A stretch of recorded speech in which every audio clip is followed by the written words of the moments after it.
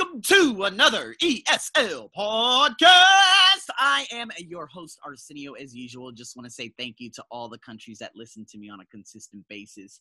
Nepal, there are some places I never even heard of that, I had some wonderful followers who are following me. So I just want to say thank you so much to not only you, but everyone else who consistently listens to me from the Colombia, the Peru, the Dominican Republic, the Estados Unidos. That means the United States of America. I'm so good. Anyways, thank you so much, guys. And we're going to be getting into some closer listening today. Here we go. First and foremost, we're going to listen to a lecture.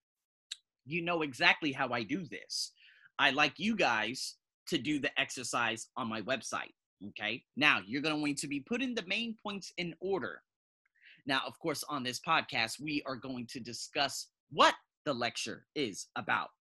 But again, what we're going to be doing here, the main thing and the main focus today is following abstract argumentation. So I'm going to give you 4 different types. We have arguments, assumptions, reasoning, and conclusion. Now, this is going to be about memory, questions, and the mind, okay? So, again, we have things such as a place with many rooms, a leaky bucket, a computer. What is the best metaphor, in your opinion, for human memory? All right, so this is what we're going to be discussing. However, let's talk about arguments. Arguments are often presented in stages, okay?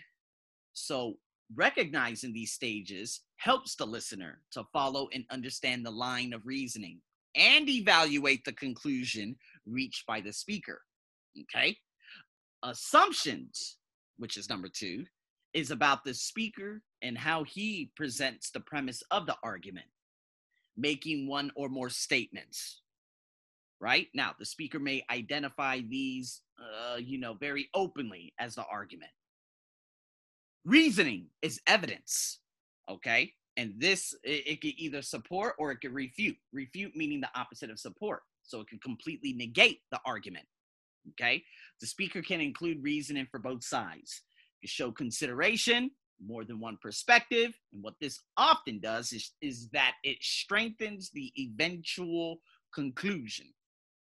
Now, a conclusion, of course, having given the argument and possibly summarized it, the speaker indicates his or her position. So implicit assumptions are common in day-to-day life, right? In these cases, speakers, deliberately or not, meaning they do this intentionally or not, they include points they assume the audience believes and provide no reasoning for these, recognize these assumptions, and then decide for yourself if you agree with these assumptions. So what we're going to be doing is we're going to be getting into this. This is a long one, and I hope that my speaker does last. You guys know how my speaker is. I don't know if it's going to last 8 minutes, but all I can do is pray. So here we go. And let's get into it. Good afternoon. Settle down. Thanks. I'm sure that most of you will be starting your research this trimester and that you'll be doing qualitative research. So I thought it timely to have a lecture on how those questions should be framed. As students at this college, you're all aware of the expectation that research is aimed at finding out information, not proving your own case. In other words, you should be prepared for some unwelcome results. That is actually a good sign, as we shall see.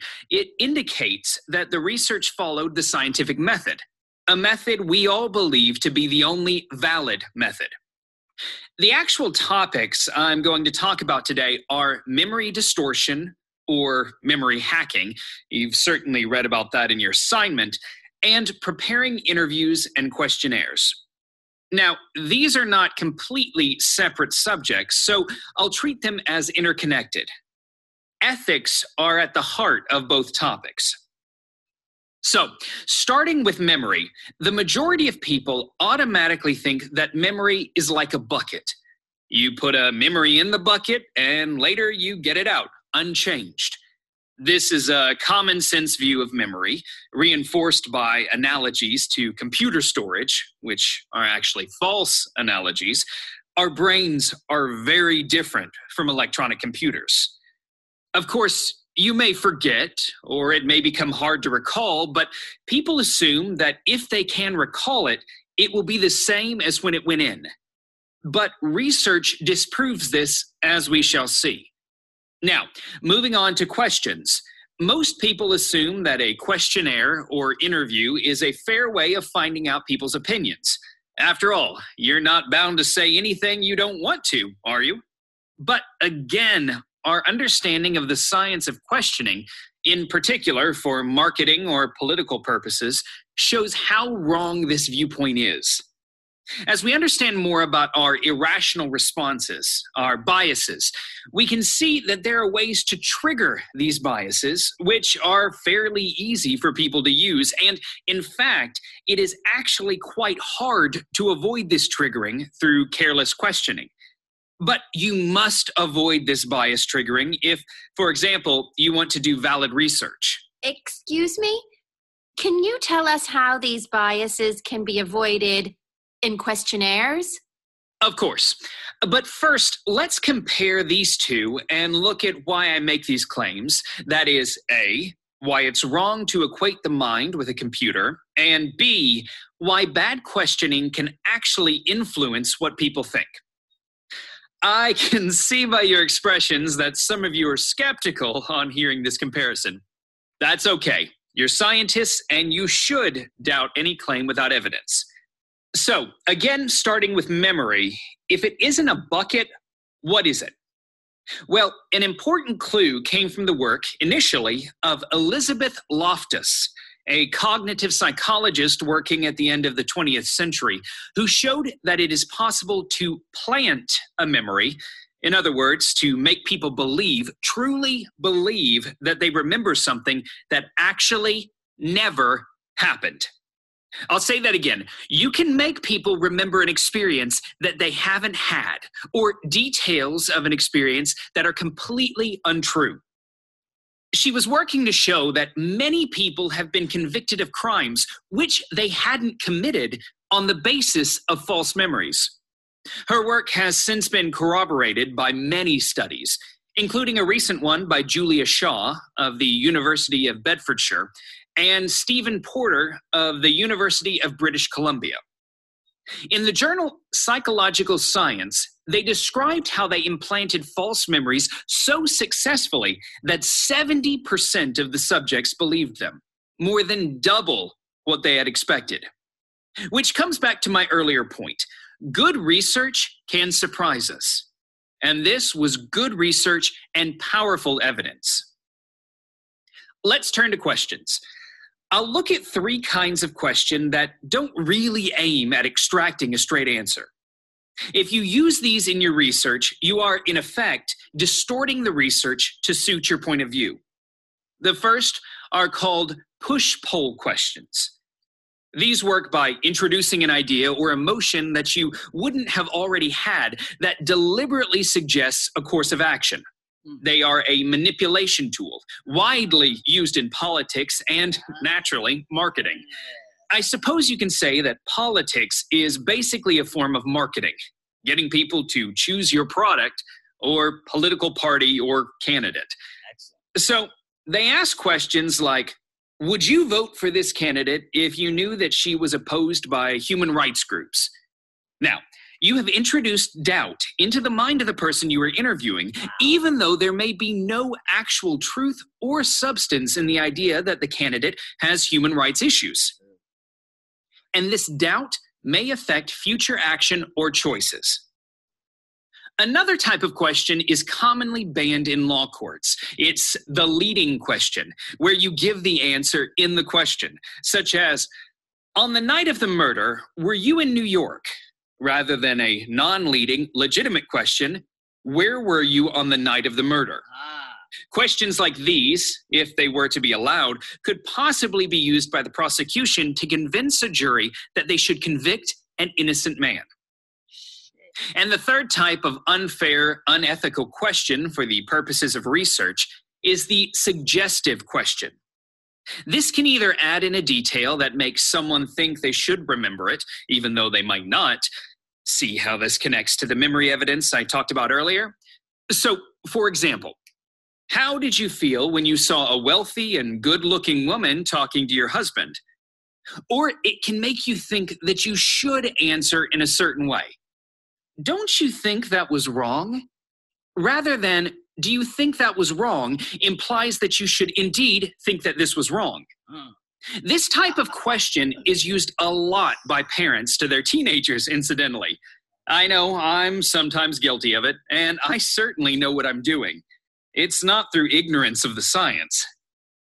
Anyway, so what I have suggested up to now is basically that there is a clear, strong link between the belief in the fairness of questions, the unquestionable benefit of questionnaires, and the idea that the brain is a simple computer that cannot lie to itself.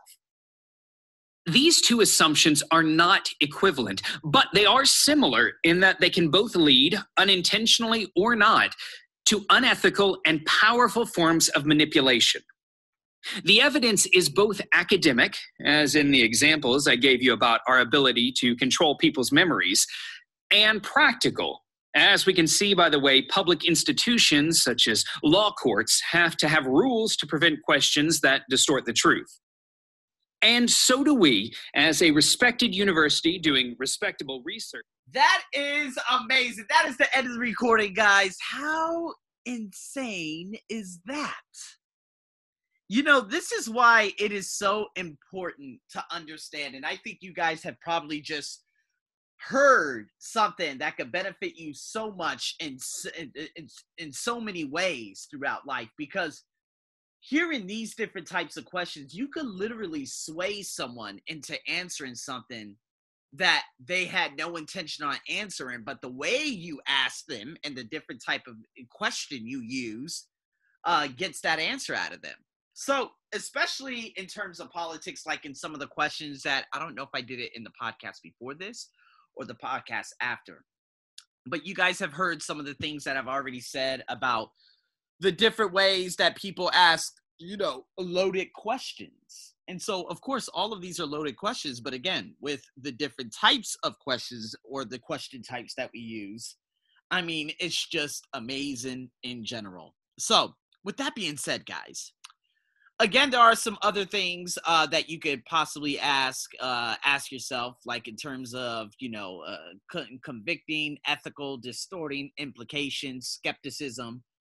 These vocabulary terms and sentences are on the Arsenio's ESL. I'm sorry, not Arsenio's. The ArsenioButtShow.com. So if you want to check out that blog to go over some of the things you can. But with that being said, you have an exercise to do.